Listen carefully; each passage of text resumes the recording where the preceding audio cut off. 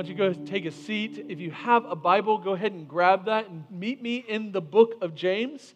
Hey, as you're doing that, I want to recognize something that I did at the very beginning, but I'll do it again. It's if you didn't know, today is 9/11, where we remember one of the most horrific days in our country's, at least modern history.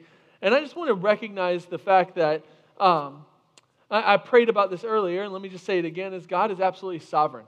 And even in the midst of looking back and remembering some tragedy, what we do is we don't just look back, we look forward to the fact that we have a God who is going to reconcile all of this. We look forward to the Revelation 21 moment where He will wipe away every tear from our eyes, and death will be no more. You see, 20-something years ago on that horrific day, it was a picture of what many of us have experienced over and over again in little microcosms of tragedy.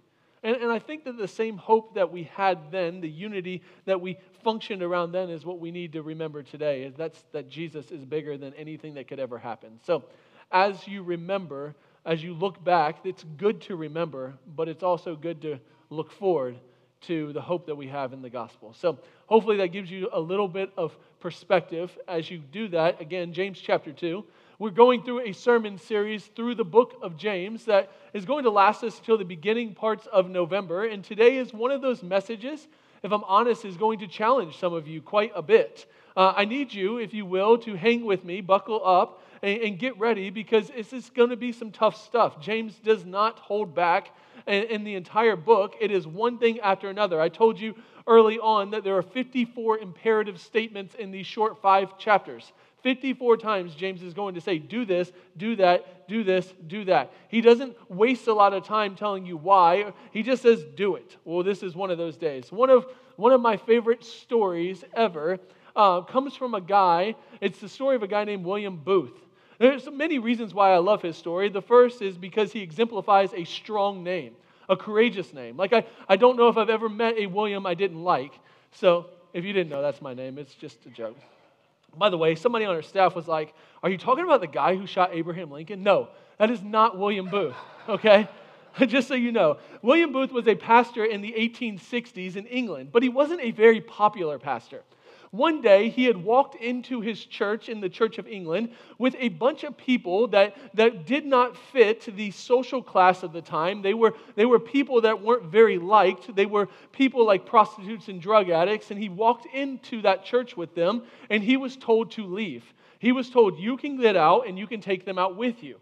For 8 years, William Booth lived in poverty, and he became rejected by the church. At some point during that time, though, he became convinced that this is what God had called him to do. So William took the rest of his life to share the gospel with people who needed to hear it. He started a movement where thousands of people among the poorest of the poor in East London came to faith. Again, these people came to faith in droves, and these were the people that society did not like. They were the people that were rejected. Think about it. They were prostitutes and drug addicts. They were felons who committed very bad crimes. They were Alabama fans. Right? We all agree that nobody likes them. William preached at gravesides and in graveyards where these people were gathered. He preached on street corners and thousands of people came to faith. At one point, he had hired and reconciled so many of these people that they gave him the name, the General of God's Army. A little later on, in 1874, there was a newspaper article published about William Booth. And the newspaper article's title was The Christian General of God's Volunteer Army. Well, William took that newspaper article and he crossed out Volunteer Army and he wrote Salvation Army in it. William was the founder of the Salvation Army, and this movement began when he abandoned the cultural mandates of his day and he lived for Jesus' kingdom mandates instead. He made a massive impact, but one of the things you'll notice about a guy like him is he did it sacrificing himself. See, maybe today you come into this room and maybe your thought process is like, I want to live for something bigger than myself. I don't know if you've ever had that existential kind of crisis in your mind of like, what am I doing? Is my job worth it? Am I living for the right things? Am I just settling? Maybe you've come in here wanting that. Maybe you've wanted to invest your life into something that matters. And you want to start creating those, if you will, like we talked about last week, these eulogy virtues, the things that you'll be remembered for. I think we all want to live for something bigger than ourselves. We want to spend our lives on something that matters. Now listen, God has something for you, I think, in the book of James that he's going to spell out one of the most simple and practical ways to have a life that has a lasting impact beyond yourself, and it's not going to be easy. But here's my warning. If you ever survey history, here's what you'll find. People who tend to make the greatest impact on this world tend to be rejected by culture. They tend to sacrifice a lot.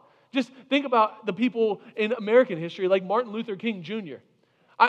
We idolize Martin Luther King Jr., and I don't think we recognize he was hated during his time by contemporaries.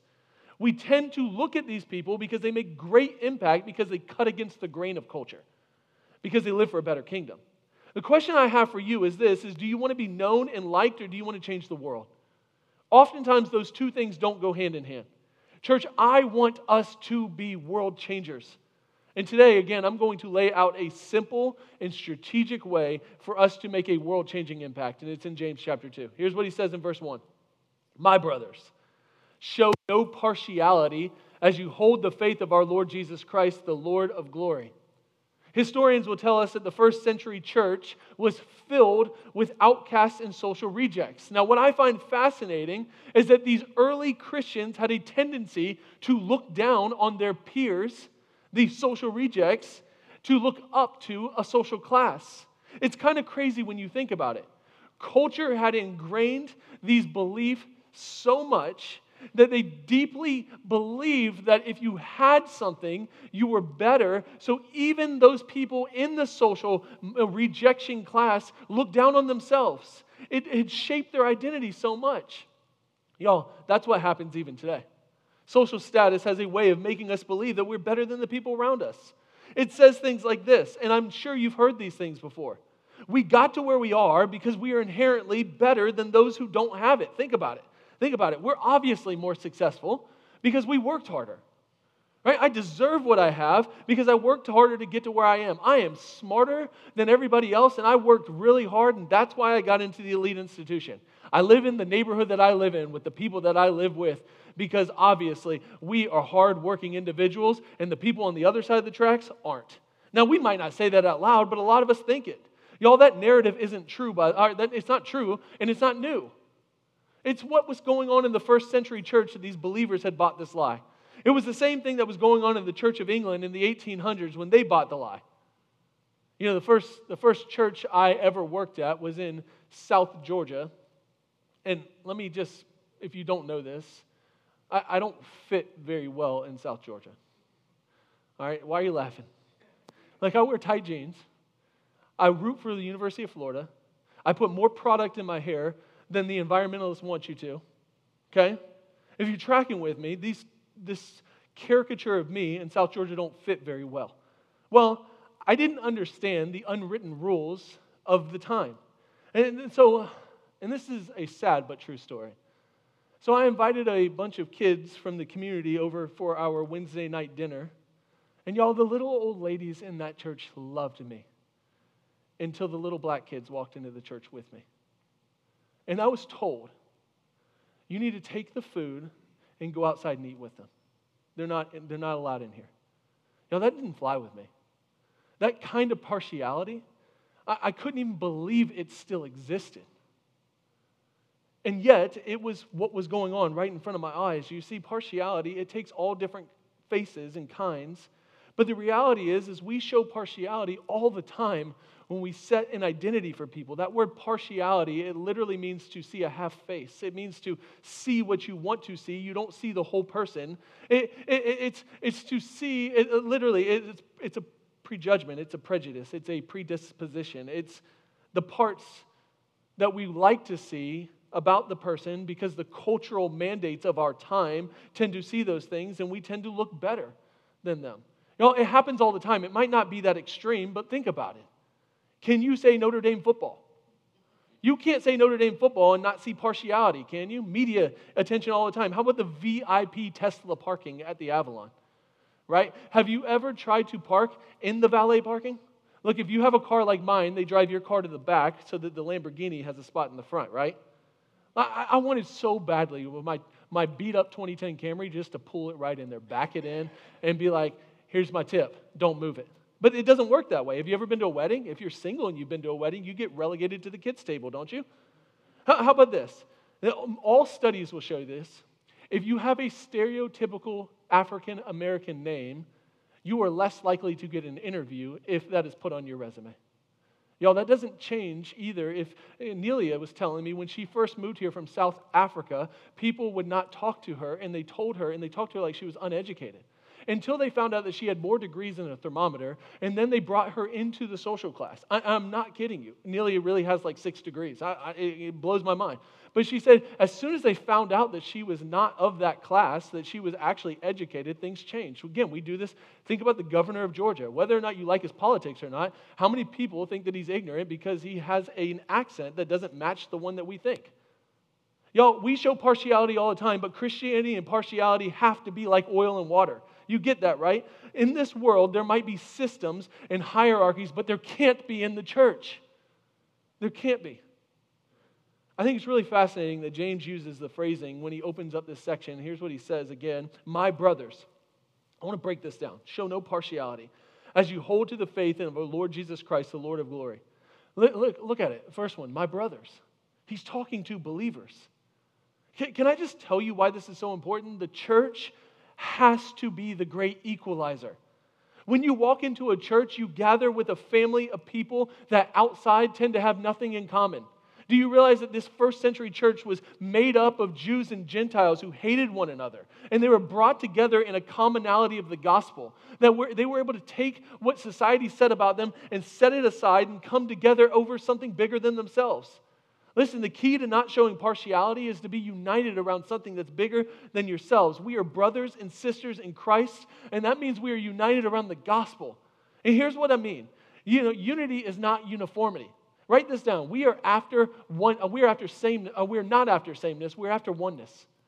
The beauty is that we all bring these different cultural things into here, but we're united around something bigger than ourselves. Now listen to what he says. He literally says, as you practice your faith in the Lord Jesus Christ, you can't show favoritism. Faith in Jesus and favoritism don't go together. Why? Because of the gospel. That's what James says when he uses that language, Lord of glory. Lord literally means ruler. Glory means bigness. Jesus is the ruler of the biggest thing ever, the entire universe. He is bigger than anything you could ever imagine. He's bigger than your greatest fears. He's bigger than your greatest hopes. Because Jesus is so big and because Jesus is so glorious, everything comes subjected under him. And watch what he does. The gospel says he emptied himself. He didn't show any partiality. See, at the foot of the cross, we are all equal. The gospel says that there is no favoritism at all. That it brings people from every tribe, tongue, and nation together. Religion says you can earn your way to salvation. Religion says that if your goodness, if you will, tips the scales just enough, well, then you are going to be right before God. What religion says is that because you did your job, it creates a cosmic competition between those who haven't. Like you might be sitting there thinking, well, I know I'm not the best guy in the world, but I'm not as bad as that guy. And by the way, that guy is always Hitler for some reason. Congratulations. You're not as bad as Hitler. I hope you're not as bad as Hitler. But you do realize that when you compare yourself to one another, what you end up doing is you set up partiality. You set up cosmic scales where I look and I say, well, I've achieved more than him, so I must be better than him. Y'all, the gospel says that you ain't any better than anybody, including Hitler, honestly. That at the foot of the cross, we all need grace. Listen to what James says in verse 10. For whoever keeps the whole law but fails in one point has become guilty of it all. For he who said, do not commit adultery, also said, do not murder. If you commit adultery but you don't murder, you become a transgressor of the law. Are you tracking with what James is saying? If you break one law, you're a lawbreaker. That's what he means. And if you're a lawbreaker, that means we all need the undeserved grace of the gospel. Here's the point. The reason that believers can't show partiality is because the gospel says that you aren't any better than anyone else. See, it doesn't matter where you went to school or the job title that you have. It really doesn't matter what your background is and if your background, if you will, if your background check came back clear, if it came back felon. According to the gospel, we are grace people because we are people who have received unconditional love. And when the church acts like everybody else, we communicate with our actions and with our lives that we don't understand the gospel because we're creating a hierarchy that Jesus came to tear down. Let me introduce you to a new phrase that might be the most important phrase in the Christian life. You ready for it? Put it up on the screen. Downward mobility. If you want to be a world changer, a gospel people, you have to focus on downward mobility. See, gospel people are people who are known for emptying themselves of their social status to create equity. Here it is. Here's the point that most of you are not going to like. Here's the point that's going to be a tough pill to swallow. The gospel says that everything you have is because of God's grace. Listen, I get that you worked hard. I'm not going to downplay that you worked hard, that you're a good steward of that, but that's just it. You're a good steward of the gifts that God has given you, right? Think about it. Yes, you worked hard to get the degree that you have. I realize that. But do you realize that you have a mind capable of learning because of God's grace? You could have been born with a mental disability that would not have given you the ability to learn. Yes, I realize that your networking, your sacrifices, and all the things and the hard work that you did to get to where you are matters, but do you realize that maybe some of that is because of the place that you were born and the time that you were born and in the environment that you were born in? And you could have been born in sub-Saharan Africa to a group of parents who had HIV that didn't even give you a chance to live. Like, do you realize that everything you have is a gift from God? Y'all, I was a Division I athlete. Did I work hard? Yep. Do you know what I didn't do? I didn't cause myself to be 6'3", 230 pounds. Right? Genetics is what gave me the ability to do that. Listen, why does all that matter? When you get that everything you have is from the undeserved grace of God, do you know what it does? It postures your life in a sense of humility and gratitude. It positions you to look up instead of down. Look, when you're always looking down on others, it's really hard to look up to God. We have to recognize that it's God's grace. That's what God's people have always been about. From the very first pages of Scripture, God's people were about being different and creating a different kind of kingdom. A kingdom where they were understood to set themselves apart by the grace of God because they didn't deserve anything that God gave them. Y'all, the tiniest nation was Israel, surrounded by, at that time, a bunch of superpowers. If you ever look at the geography, they lived in this fertile crescent where they had enemies to their north and their south. They had Egypt and Assyria and Babylon and the Syrians. They were these small people, the Philistines, and all these major superpowers around them, and yet God used the tiniest and the least of these to do something incredible. You know what God told the nation of Israel to do? It's pretty crazy. He told them, hey, as you farm your agrarian society, I want you to leave the edges of your field so that the poorest of the poor can actually have something to eat. Yeah, I know you worked real hard. I know you cultivated that land. I know you sacrificed everything and your family went through all that. But here's what I want you to do is I want you to be a different kind of people. Because you're going to do everything you thought you were going to do, and you could do it all right, but if I didn't bring the rain, you wouldn't have the crops. So I still made it grow. He says, don't take advantage of the poor, and every 7 years forgive their debts. He told them to serve one another. Jesus said the last will be first and the first will be last. Listen how Paul said it in 2 Corinthians 8:9 as he talks about Jesus. For you know the grace of our Lord Jesus Christ, that though he was rich, and yes, he was rich, he owned it all, right? He created the universe and everything in it. Though he was rich, yet for your sake he became poor, so that by his poverty you might become rich. Downward mobility.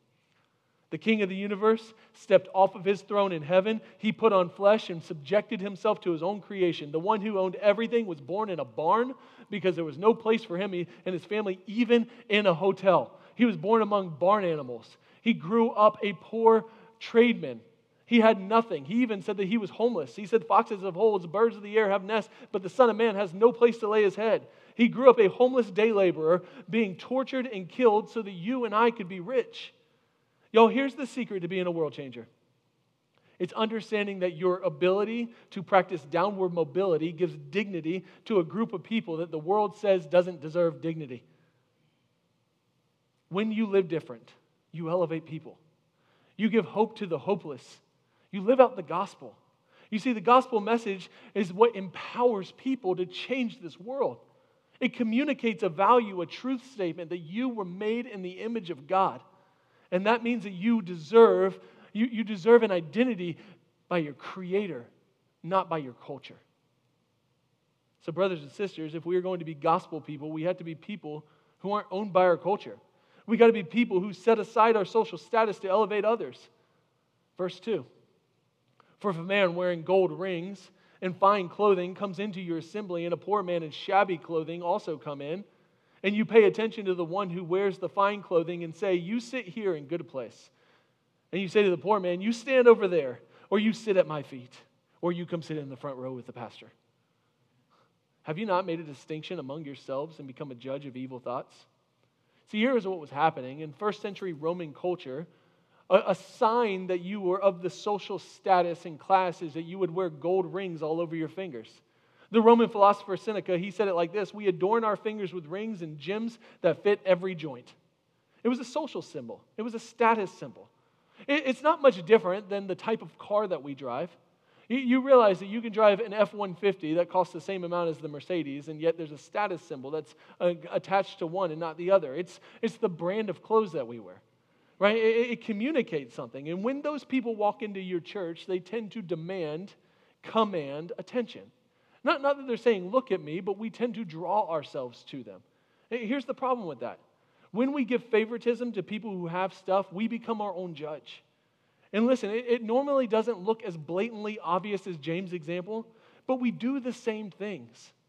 When we only hang out with people in our homogenous social class because it's just easier because we have all things in common with them, we do the same things. When we fill our church boards with successful business people who don't meet the requirements of 1 Timothy chapter 3, but what they do is they have pragmatic abilities to create a culture, we do the same thing. When we're controlled by people who fund our budget, and we praise those people only because they give the biggest gifts, which, by the way, they normally tend to have the lowest percentage of generosity, we do the same thing. So listen to what James says. Again, verse 4, have you not then made a distinction among yourselves and become judges with evil thoughts? He's saying, don't you see your wicked motivations? By the way, what's fascinating is that word shabby there that he uses for shabby clothing. It actually means to be defiled or to be outcast. See, what he's saying, he's describing these people. He's saying that they are the unclean ones. They're the worst of the worst. They couldn't even go into the temple because they were ceremonially unclean. They were rejected. You know what they were a picture of? They're a picture of our Savior, Jesus. Jesus was rejected by the religious leaders of our day too, of his day. Jesus was killed outside of the camp because he wasn't even worthy to be in the camp with everybody else. Here's the amazing part. James wants you to see that Jesus, his brother and Lord, wouldn't have been of the social status of our day. And many of us, if we weren't careful, we would have missed our Savior just like the first century Jews did. You have to ask yourself some deeper questions. Some questions, why do we care so much about what people think about us or who we hang out with? That phrasing, evil thoughts, it goes again to motivation. What is your motivation? And why do you care? Why do we care about being around the haves so much more than the have-nots? You know, when there was racial injustice in the 1960s, Martin Luther King Jr., he said this. He did not say this. He did not say, hey, let's just show people Christianity is the opiate of the people, like Karl Marx did. Let's just drug them with it. No, what does he say? Martin Luther King Jr. said we had to go back to a truer Christianity. A Christianity that communicates the kingdom of God as one that checks its social status at the door and realizes that at the foot of the cross we are all in need of amazing grace. One of the most heartbreaking pictures I've ever seen of partiality was when I was in Frankfurt, Germany, visiting my family there. We were walking through downtown Frankfurt, and there's this beautiful Catholic church. And on the door of the church, it said in about 5 different languages, no visitors welcome. And sitting right in front of that was a homeless man begging for food as people would walk right over him to walk into the church building to look at this empty tomb of stained glass windows. And to me, it was a picture of the injustice of what church is not supposed to be.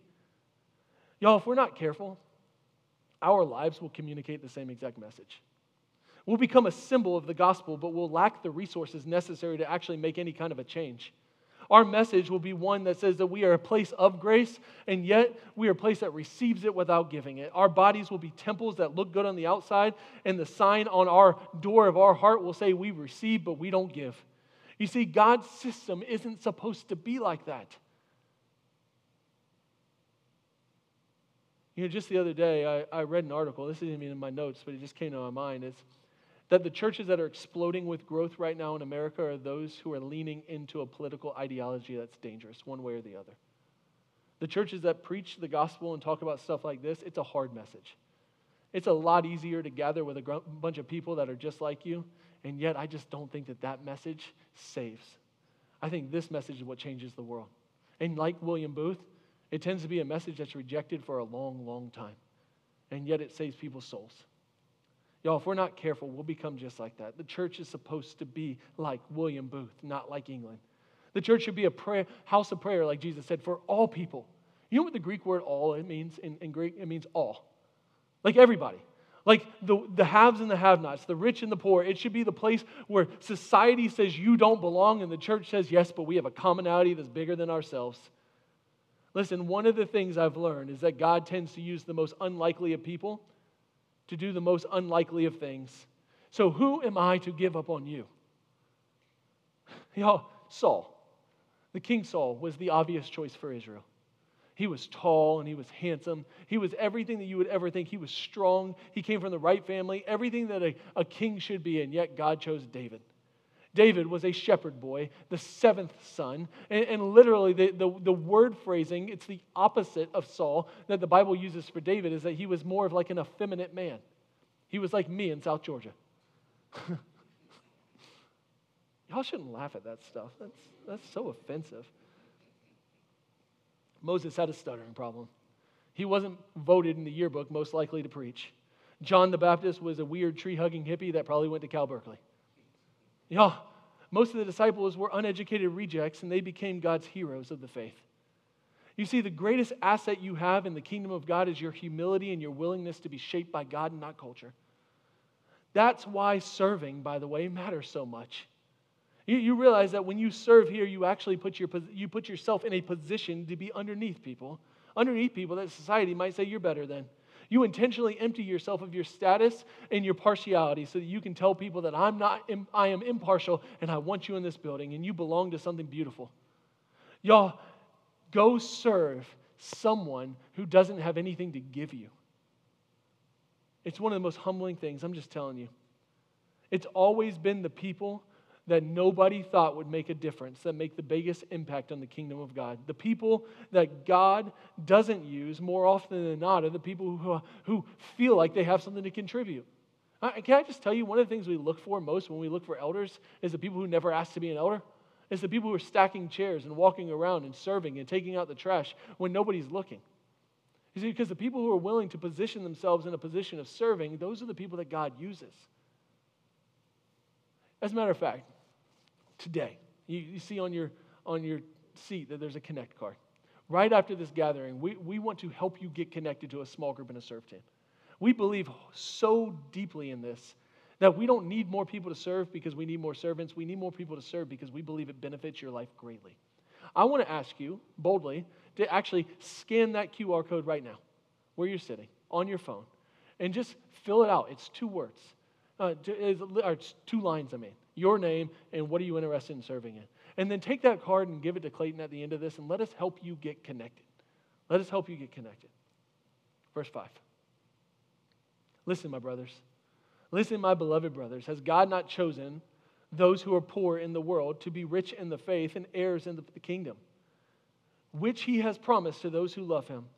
See, this isn't an absolute statement, but it's absolutely true.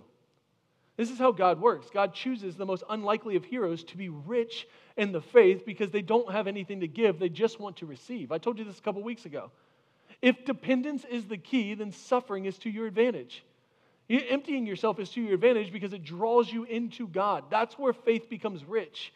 Don't miss what James is saying. James is saying you can have your reward now in this life, or you can leverage your life for an eternal heritage that goes way beyond anything that you could ever imagine or dream. The question is what kingdom are you ultimately living for? Again, the thread through the entire book of James is this: how you live matters because it reveals the faith that you believe. Church, which kingdom is our lives revealing that we believe? Verse 6. But you have dishonored the poor man. You see, they could say all day long that they believe the gospel, but their actions reveal that they didn't understand it. They didn't understand that they were the poor man that God helped, literally and figuratively. Literally, historians tell us that the first century was almost completely comprised of social rejects and poor people. This was a place that the have-nots went when they had nowhere else to go. And figuratively, spiritually, the idea is that the gospel is that all of us are spiritually bankrupt without Jesus. They should have known better than anyone that they were doomed without Jesus' grace. And yet, these people who were the poorest of the poor still didn't understand it. Y'all, we might not be the poorest people on the planet, literally, but without Jesus, we are just as spiritually bankrupt as anybody that's ever lived. Listen to what he says. Are not the rich ones the ones who oppresses you? The ones who drag you into court? Are they not the ones who blaspheme the honorable name by which you were called? James is like, by the way, it doesn't even make sense. You're showing partiality to the group of people who killed your Savior and rejected you and made your life a living, I can't say that word, but you know what I'm saying. You don't remember that these were the people that made you refugees, James said? The people that took your houses, these dudes kicked you out. Isn't it funny how we will tend to sacrifice so much just to be in the in crowd? The high schooler that just wants to be liked so much that they sacrifice their morals, they sacrifice their integrity. Maybe they even sacrifice who they are just to be. Sometimes I see it with ladies who sacrifice so much just to be in another social status. Right? We see this all the time. Some of you sacrifice your family at the altar of your job. You let your boss make you work 100 hours a week, and you do everything that they say all the time, and you sacrifice at the altar of your boss at the expense of the kids and the family at home that love you. We tend to do this all the time in very different ways, and yet we do it. It's easy to look down on these dudes and be like, I can't believe that you're sacrificing with these people that don't care about you. And we do the same thing. We do the same thing all the time. We settle for something less. The temptation is always there. You know, I tell you this story because I think the statute of limitation has run out on this by now, but I remember when we first started the church, there was a family that came to our church. And they, to this day, I still think were the single highest givers we've ever had. I think at that point they funded about 40% of our whole budget.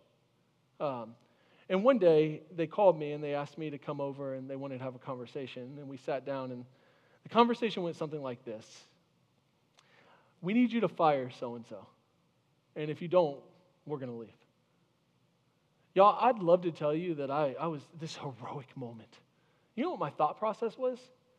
Man, if I don't do what they say, I don't know if we're going to make payroll, turn on the lights, and like nobody's going to have a job. There's not going to be a church. If I do what they say, they own the church.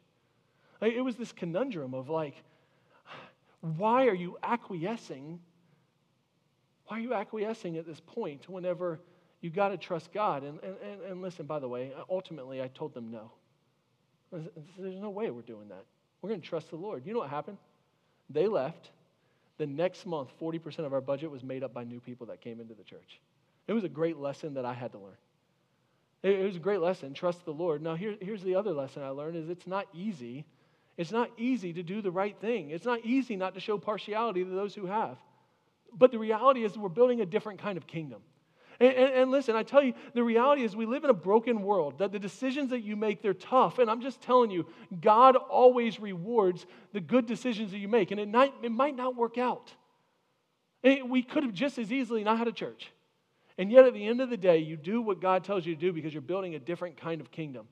You build one that says that, yes, we are spiritually bankrupt and we are in need of the gospel. One that says that even you, I don't know who you are, but you are welcome here. Because at the foot of the cross, we are all the same. So it doesn't matter what you bring into this building. You can bring your riches or your baggage, and you are welcome with open arms. Because at the end of the day, we are the same family, united around the gospel. Verse 8. If you really fulfill the royal law, I love that he says royal law because it's royal because it came from a king. If you really fulfill the royal law according to the Scripture's capitalized because it's the Bible, literally the Old Testament here. You shall love your neighbor as yourself. You are doing well. But if you show partiality, you are committing sin. Notice that he says sin it's not plural, it's singular. We'll come back to that. It's a condition, it's not actions. And you are convicted by the law as a transgressor, for whoever keeps the whole law but fails in one point has become guilty of it all. And he who said, do not commit adultery, also said, do not murder. If you do not commit adultery, but you do murder, you become a transgressor of the law. So speak and so act as those who are to be judged under the law of liberty, for judgment is without mercy to the one who has shown no mercy. Mercy triumphs over judgment. All right, here's what James is saying. The law can be summed up into two parts. Jesus tells you this. The first part is to love the Lord your God with all your heart, your soul, your mind, your strength. And the second part is to love your neighbor as yourself. If you ever actually read the Ten Commandments, that Decalogue, it can be summed up into two parts. The first 4 parts are about your vertical relationship with God. The second 6 parts is about your horizontal relationship with others. It's to love the Lord and to love each other. James's point is that sin is a condition of the heart. When you break any of these commandments, you are a lawbreaker. So I figured it might be good to just do a quick test. Let's just see how we do with the 10 Commandments. Here's the first one. You shall have no other gods before me. A lot of us are thinking, I'm good with that. I don't have any idols in my house. I've never worshiped another God. But have you ever put anything before God? Have you ever decided that you weren't going to trust God with your life, your health, or your finances? You'll just do it yourself. Have you ever trusted in anything at any moment in your life more than God, even for a moment? Number 2, you shall not make an idol for yourself. I'm sure that none of you have Shiva sitting in your house. But you remember, an idol is when you take a good thing and you elevate it to an ultimate thing and then it becomes a God thing. Have you ever wanted something so badly that you sacrificed for it? Have you ever reshaped God, that's what an idol does, into your image? And you've taken what God's word says and twisted it to make it matter better or more to you in that moment? Or have you ever taken things out of God's word because it became more palatable to you to digest in that moment? You shall not take the Lord's name in vain. By the way, this is not saying GD, although I don't recommend you doing that. It means that you take the name Christian among yourself and you take it in vain. It'd be like Allison and I getting married.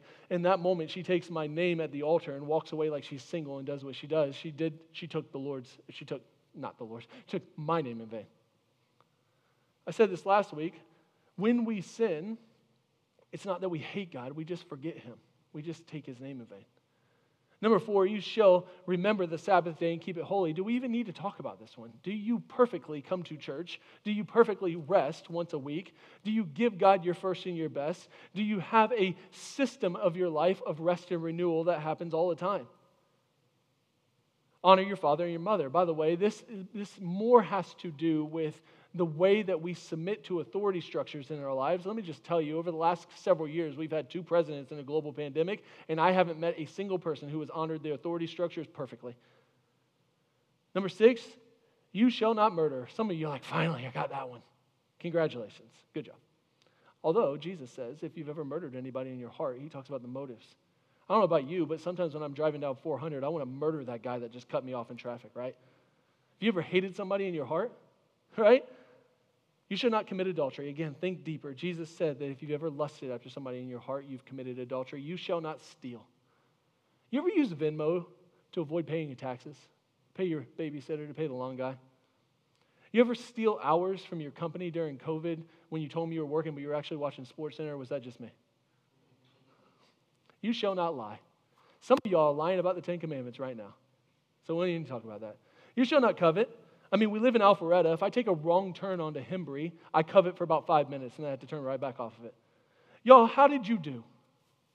If you're anything like me, you're 0 for 10. You get the point? It's really hard to be partial when you realize just how spiritually bankrupt you are and that you need grace.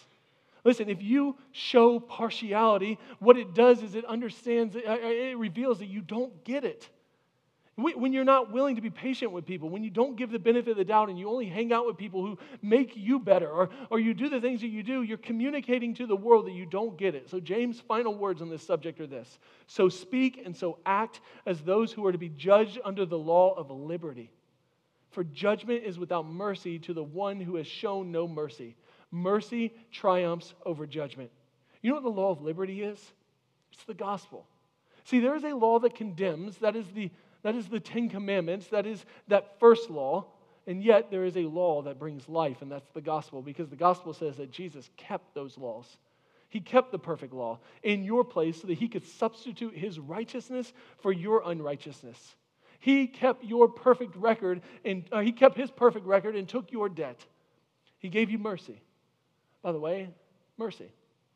Mercy is God not giving you what you deserve. And grace is God giving you what you don't deserve. So mercy is us not giving people what they might deserve. You see, if you're always quick to judge and you're always basing your life off of things that you think that they deserve, don't you think that you deserve to be judged the same way? There's a better way. There's a better way. It's called mercy. And mercy always triumphs over judgment. I'm just telling you. If you show people mercy, if you give them the benefit of the doubt, if you elevate them, if you show them kindness and grace, if you treat people like they belong no matter what, you build a kingdom, a gospel kingdom, and it's powerful, y'all. The gospel changes everything. When you get the gospel, you become gospel people, and the church will explode in growth. Downward mobility. Downward mobility. It's the key to changing the world. It's the greatest force on the planet because it communicates the gospel. See, it communicates that we believe this thing and we've embodied this thing. It paints a picture of what's possible. And you see it? The story of Jesus. He didn't sit on his throne to judge you. He came off of his throne to serve you. Imagine if that was the picture of all of our lives and everything that we do. We're supposed to be people of high character, people of virtue, people of sacrifice, people of service, because we know more than anyone what amazing grace is. Want to change the world? Want to change the world? It's not by creating systems of partiality. It's by rejecting those. They already exist. It's by being like William Booth or Martin Luther King Jr.